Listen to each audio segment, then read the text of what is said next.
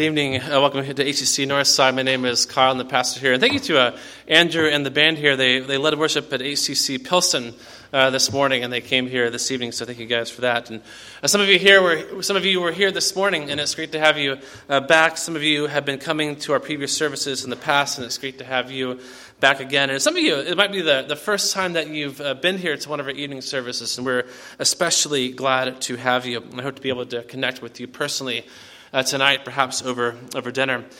Here in our evening services, we've been looking at how the book of Ecclesiastes takes us into the whole realm of human experience, and it looks for something that will last, something that will give this life meaning, something that will give this that be truly pleasing. And so far, the writer of this book, who calls himself the preacher and the king in Jerusalem, has given human wisdom a fair shot, but that didn't work. He looked at pleasure, just physical pleasure. That didn't work either. In the months ahead, we'll see how he gives wealth and health a shot. But tonight, it's work. Maybe the secret to a meaningful and satisfying life is in what you do, your work. There's a movie that came out 20 years ago called Office Space. And as a pastor, I can't recommend the movie to you, to your family, for obvious reasons, but it strikes a nerve with how a lot of people experience work. Peter Gibbons in Office Drone is meeting with a therapist, and he says this. He says, "So I was sitting in my cubicle today, and I realized ever since I started working, every single day of my life has been worse than the day before it. So that means that every single day that you see me, that's on the worst day of my life." The therapist says, "What about today? Is today the worst day of your life?" "Yeah," Peter says. To which the therapist responds, "Wow, that's messed up." That's a line I use in my pastoral counseling all the time. That's messed up. But Peter's experience, as darkly funny as it is not that far off from the writer of Ecclesiastes. This is Ecclesiastes chapter 2, verses 18 through 26. And if you're using these blue Bibles, this is on page 554. So Ecclesiastes 2, 18 through 26, page 554. "I hated all my toil, in which I toil under the sun, seeing that I must leave it to the man who will come after me. And who knows whether he will be wise or a fool? Yet he will be master of all for which I toiled and used my wisdom under the sun. This also is vanity. So I turned about and gave my heart up to despair over all the toil of my labors under the sun. Because sometimes a person who has toiled with wisdom and knowledge and skill must leave everything to be enjoyed by someone who did not toil for it. This also is vanity and a great evil. What has a man from all the toil and striving of heart with which he toils beneath the sun? For all his days are full of sorrow, and his work is a vexation. Even in the night his heart does not rest. This also is vanity. There is nothing better for a person than that he should eat and drink and find enjoyment in his toil. This also I saw is from the hand of God, for apart from him, who can eat or who can have enjoyment? For to the one who pleases him, God has given wisdom and knowledge and joy. But to the sinner he has given the business of gathering and collecting, only to give to one who pleases God. This also is vanity and a striving after wind." So what I want to show you this evening is that your work isn't enough. It's a good thing, but it's not enough. You need something else to be for you what you hope your work can be for you. Your work isn't enough. Well, first of all, though, work is actually really good. It's not enough. It can never be ultimately satisfying and meaningful for you, but it can never be the thing that gives your life ultimate significance and hope. But that doesn't mean that it's not good. Work is actually very, very good. The story of the Bible, the story of humanity, as the story of the world, as the Bible tells us, is that we were created to work. We were created by a supremely creative and industrious God to be like him, to be creative and industrious ourselves. The Garden of Eden for Adam and Eve was not a place to lounge around. It was a place to work. It was a great place to work. It had great benefits and working conditions, except for the snakes. But the point of people being there was to work. It was a place to get your hands dirty. We're created to work, where work is a good thing. And when we don't have work, that's a bad thing. It can be a bad thing. When we can't do what we're made to do, or when we won't do what we're made to do, it can wear on our souls. In 1989, two psychologists at the University of Chicago did a study of Chicago workers, and they found that most people wish they were somewhere else. No surprises there. Most people are not in love with their jobs, and they daydream about being somewhere else or doing something else. Nothing earth-shattering about that conclusion. But here's what's surprising. Those same workers said, the same ones who said that they wish they could be somewhere else, also said that they feel better and they're less anxious at work than anywhere else. So the psychologists called this the paradox of work, which says that many people are happier complaining about jobs than they are luxuriating in too much leisure. We're made to work. Work is a good thing. Other research has found that long-term unemployment can be as emotionally devastating as losing a loved one. Because one of the things that helps when you are grieving is being able to do something, like work. But if you're unemployed, you don't always have that resource of being able to do something. Back in the Great Recession 10, 11 years ago, my wife and I went through what was undoubtedly our hardest time together in our marriage. And because at that time, for almost 2 years, we were struggling with infertility on the one hand, and I was extremely underemployed on the other. And even though those two experiences are vastly different, there was something parallel in how infertility was devastating to my wife and unemployment was devastating to me. We're made to work. Work is a very good thing. And to not have it can be a very bad thing. So work is good, but it's not enough. In this passage in Ecclesiastes, the preacher who's on this quest to find meaning and significance tries work. He tries labor. So if wisdom has come up short and pleasure came up short, then maybe work will hit the mark. But work doesn't work. It's not enough. And 4 times in this section, he says that it was vanity. Verse 19, this also is vanity. Verse 21, this also is vanity and a great evil. Verse 23, this also is vanity. Verse 26, this also is vanity and a striving after wind. It's not enough. And there are 3 reasons why it's not enough, he says. The first reason is that you're going to die. And everything that you've worked for is going to be snatched out of your hands. So the preacher says, first of all, in verses 18 and 19, that after you die, all that you've built will be passed on to someone else. And of course, for us in our culture, we can add retirement to this picture. But the same goes for retirement. When you retire, your job goes to someone else. And maybe you'll be happy to retire and put your work behind you. But if what you've accomplished is something that matters to you, that's all coming out of your hands and into someone else's hands. And eventually, after you're out of the picture, you have absolutely no control over whether or not the person who inherits what you've built will be a fool who ruins it all. Your work can't be ultimately significant for you because you don't know if someone else is going to burn it all down. He makes a similar point in verses 20 and 21, but now he says that he gives his heart up to despair because he's going to die. And all the fruits of his labor, all his wealth, everything that he's earned is going to be enjoyed by someone else, not him, because he's not around anymore to enjoy it. According to Forbes magazine, the number one factor in job satisfaction is whether or not you or someone else can appreciate your work.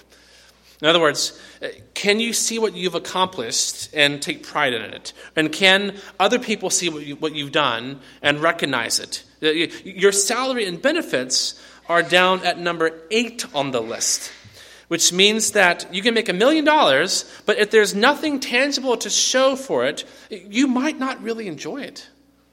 That's why maybe you've had this kind of experience, but where you spend all day answering emails and putting out fires and jumping from one meeting to the next and getting interrupted by yet another crisis, which really isn't a crisis, but even the people are treating it like a crisis.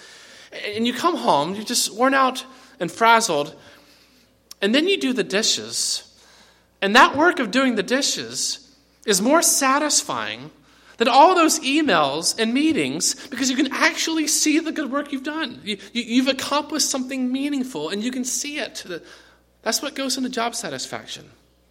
But the preacher says, you can have the highest job satisfaction in the world.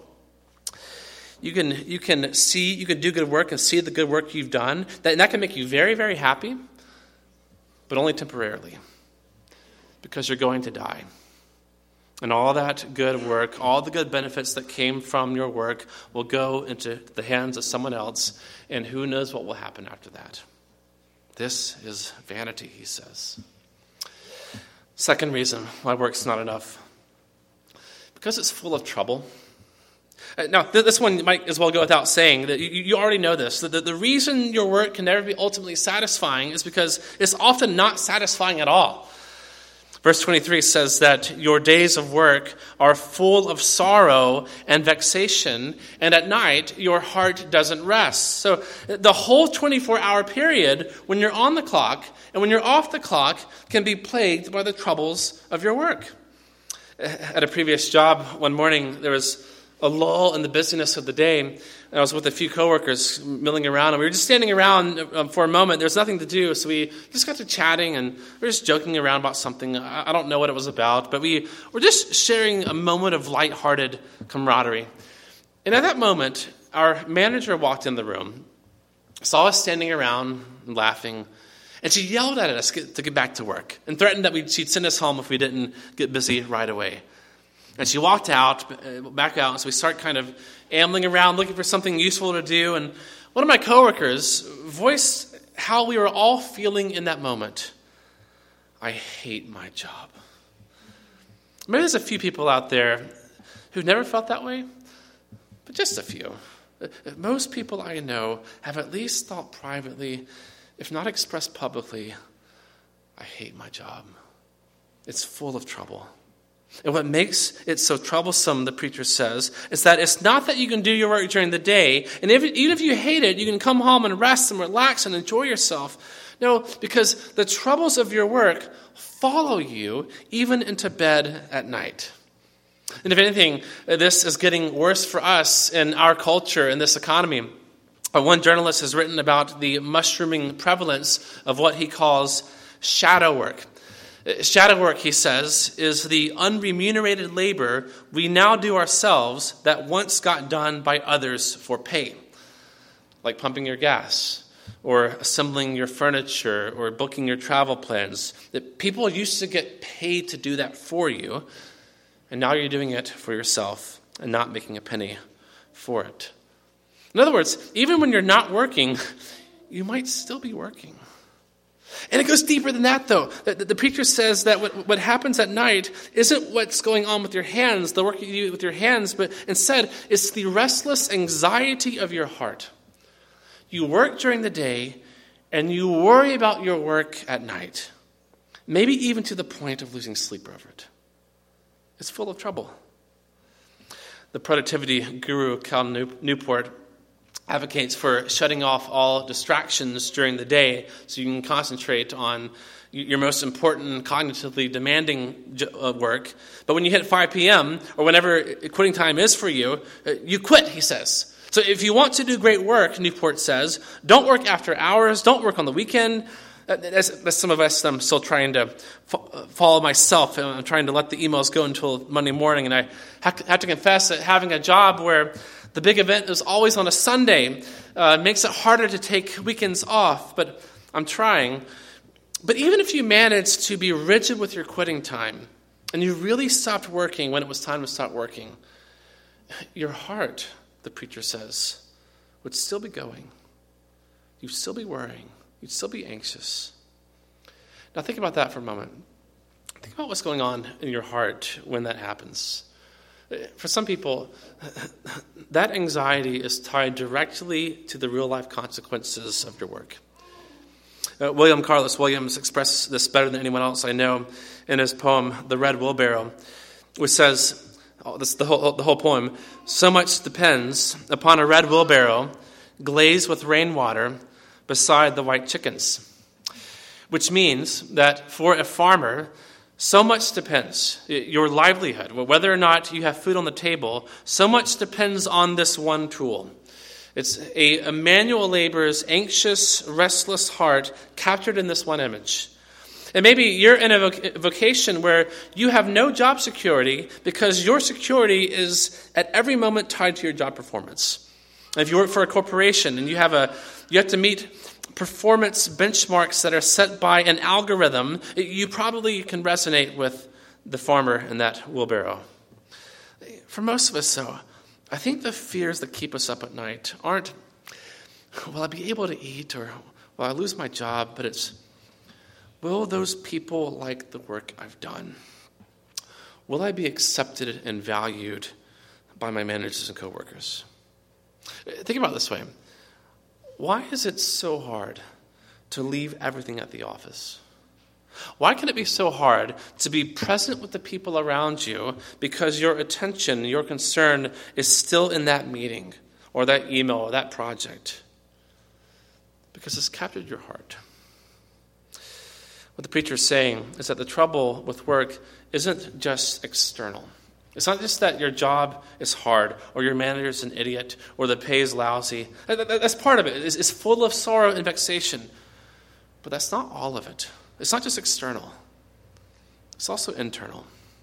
It's about how your heart relates to your work, which is to say that your work can also be a matter of worship.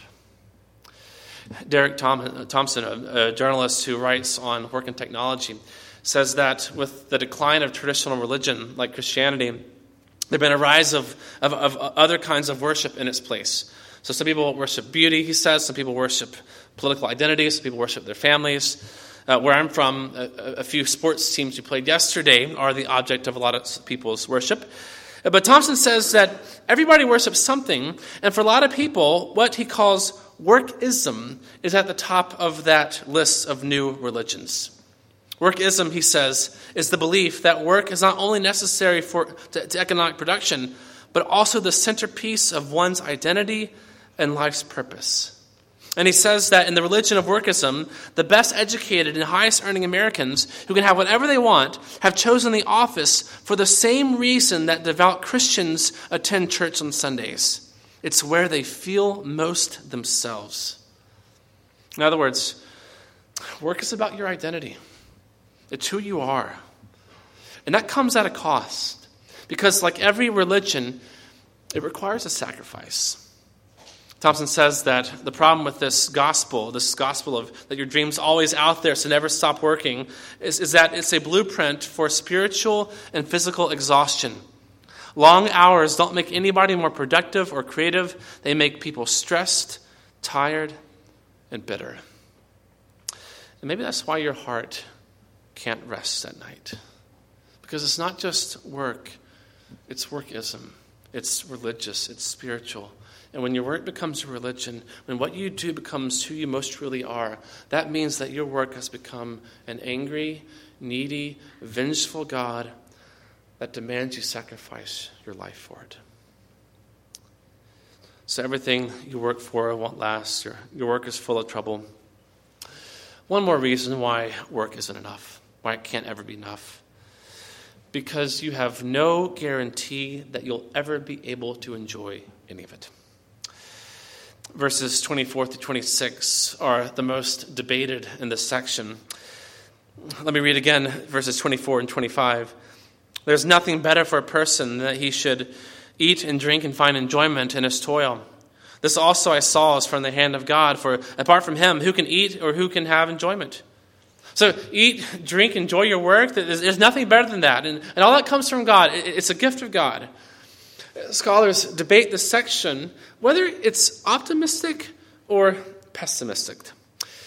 Those who say it's optimistic say that for the first time in this book, the clouds have parted for a moment, the light is finally shining in, and the preacher finally has a moment of spiritual clarity. And his dead-end pursuit to find something worthwhile takes a U-turn, and he sees that you really can find enjoyment in the simple pleasures of life, which God gives you as a gift, including the pleasures of your work. That's the optimistic view. I take the pessimistic view. The pessimistic view says that finding enjoyment in these gifts is a hypothetical possibility, but not a possibility that the preacher has any confidence that he'll actually experience for himself. Verse 26 says that, "For to the one who pleases him, God has given wisdom and knowledge and joy, but to the sinner he has given the business of gathering and collecting, only to give to one who pleases God."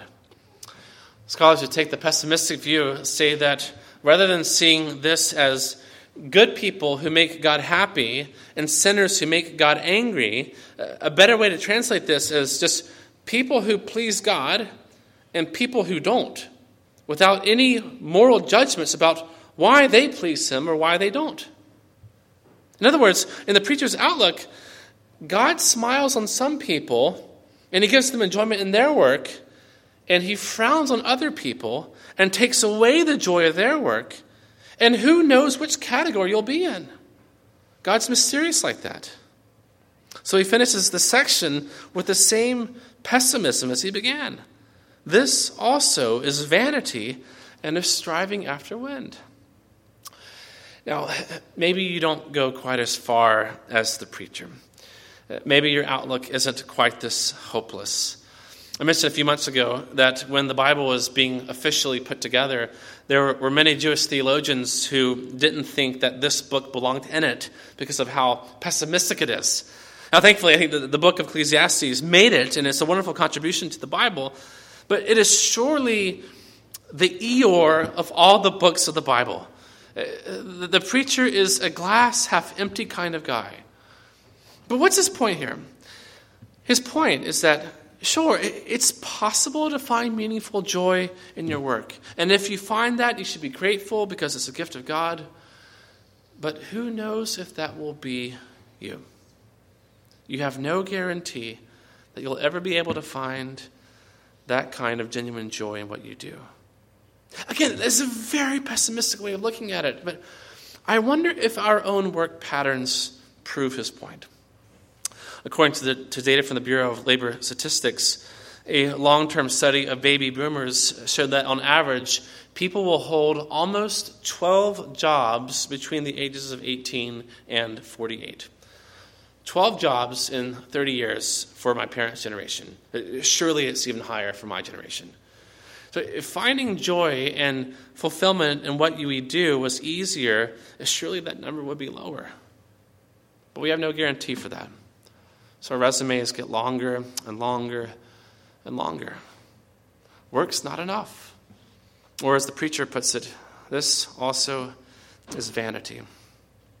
So work is good. It's very good. But it's not enough. It can't be what you look for to give your life true value and meaning. It can't be what establishes your true identity. Because your death means that your work won't last, your work is full of trouble, and you'll never have any guarantee that you'll be able to find true enjoyment in any of it. Now, it's Sunday night. You're going into the office in the morning. And if you listen to the writer of Ecclesiastes, the honest thing to do is to go into the office with an epically bad case of the Mondays. How do you get through that? How can you go into something tomorrow, which is good in itself, and yet never ultimately satisfying? Here's how. Here's what the Bible says. There is work which is ultimately meaningful. There is work that will not be undone by death. There is work that guarantees joy from God. It's just not your work. It's the work of Jesus. Your work is not enough. But Jesus' work is. Theologians have a phrase called the work of Christ. The work of Christ is what Jesus did, what he accomplished. It's his living the life that you were meant to live. It's his dying the death you were meant to die because of your rebellion against him. And then his work of being raised from the dead and ascending into heaven and ruling over the world as king today. That's Jesus' work. And it's enough. And when you trust in his work, when you trust in his perfect life and his atoning death and his resurrection, then your work can have a meaning and a purpose, even a joy, when you work for him and in him. Here's what I mean. That's what the Apostle Paul says. In his book, 1 Corinthians, he spends paragraph after paragraph saying that Jesus really has been raised from the dead. Death didn't have the last word for him. And because Jesus was raised from the dead, Paul says that everyone who trusts in him will be raised from the dead with him, in him. And because that's true, because Jesus has won this great victory over death, here's what Paul says this means for your work. He says, therefore, my beloved brothers, be steadfast, immovable, always abounding in the work of the Lord, knowing that in the Lord your labor is not in vain. The preacher in Ecclesiastes says that in itself your work is always in vain. Paul says that in Christ, your work for Christ is never in vain. Everything you do, whether it's your 9-to-5 gig, whether it's the work of basic faithfulness, when that work stops being about validating your identity or fulfilling your desires, but it becomes about loving and serving God and other people, when your work has been shaped like that, it really matters. It's meaningful. It's not in vain. And because of the work of Christ on the cross for you, your restless heart can actually find rest in him, even when your body can't. Because there will always be sorrow and vexation in your work. There will always be frustrations. There will never be that much endless joy in it. And I think especially for the mothers of young children, you know this better than anyone else. But your heart can rest when it's resting in the work of Jesus and not trying to rest in your own work. The Bible says that Jesus' work on the cross to die in your place frees you from the work of trying to earn anything from God. Because in Jesus, you already have everything from him. And that's why his love for you, his acceptance of you, comes to you through grace and what he did, which you received by faith, and not by your good works. To put that another way, in Jesus, your anxious, restless heart can finally rest because you have nothing to prove, nothing to earn. Because of the work of Jesus, you can have a guarantee that the writer of Ecclesiastes never knew. For him, God is this mysterious, distant character, and you never really know how he's going to deal with you. But through Christ, you already have the guarantee of what matters the most. That he's not distant. He's with you. He's not arbitrary. He's for you. He's not just the giver of some gifts to some people some of the time. He's the giver of every good gift, especially the gift of his son, Jesus. Which means that even if your work tomorrow is drudgery, even if no one notices a thing about it, no one thanks you for it, even if your pay is a fraction of what you deserve, in Jesus, in the work of Jesus for you, you have the guarantee that even if you don't have the pleasures of anything in this life, of work or anything else, that you have everything in Jesus that's truly lasting and meaningful and joyful because you have Jesus. That's his guarantee. That's why Jesus' work is really enough. So your work is enough. Your work is good. It's not enough. It's never ultimately meaningful and joyful. But Jesus' work is. His work is always enough. I've had a number of jobs in my life. Being a pastor has its challenges, but I'd choose this one any day over what was my least favorite job I ever had, which was being a janitor in a church. I just graduated college. I needed something to do before getting married and going off to grad school 6 months later. So I became a janitor. And everything about that experience graded against my sense of who I was and what I wanted to do in my life. I paid minimum wage. I couldn't even afford the rent. It was mind-numbingly boring because it was the same thing every week, buffing the same floors, setting up the same tables and chairs. It was extremely tedious. And it hit my prideful heart right in the gut, which I know hearts don't have guts, but you get the point I'm saying. I was a new college graduate heading to bigger and better things. I couldn't really be a janitor, could I? I wish I knew then about the work of Christ for me than what I actually did.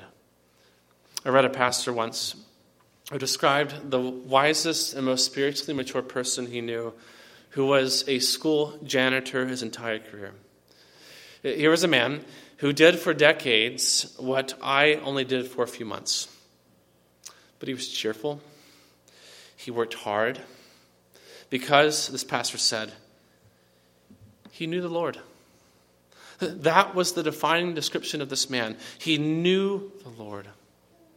And when you know the Lord, when you know the work of Christ for you, and when you receive his work in faith, and when you trust that work every day, you can be like that man. You can know the freedom of your work not being a religion. And you can know the freedom of not trying to find ultimate meaning and significance in what you do, because you've already found that in what Jesus has done for you. Your work isn't enough, but his work is. Let's pray together.